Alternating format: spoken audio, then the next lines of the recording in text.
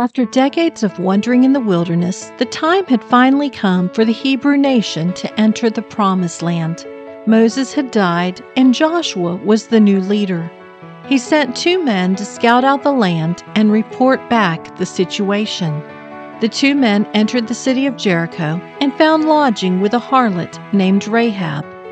Though they tried to enter the city without notice, word reached the king of Jericho that Israelite spies were in town.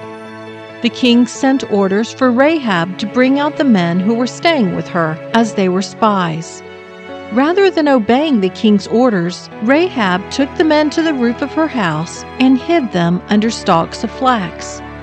She then told the king's men that they had been there, but she didn't know who they were.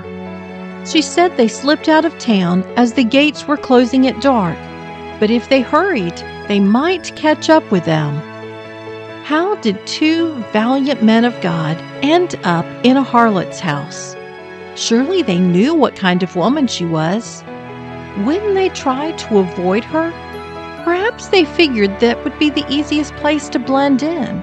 Men were always coming and going at her place, so they wouldn't attract undue scrutiny.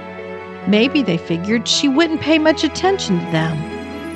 I'm sure they never expected her to hide them or protect them. And yet, Rahab risked her life to safeguard the lives of complete strangers. God directed those 2 men to Rahab's house because He knew that they needed her and she needed them. Sometimes God gives us help in the most unexpected places. I'm Sharon Wilharm, host of All God's Women. For more stories of women in the Bible, visit allgodswomen.com. If you enjoy listening to All God's Women podcast and radio show, you're going to love my brand new Women of Prayer Bible study.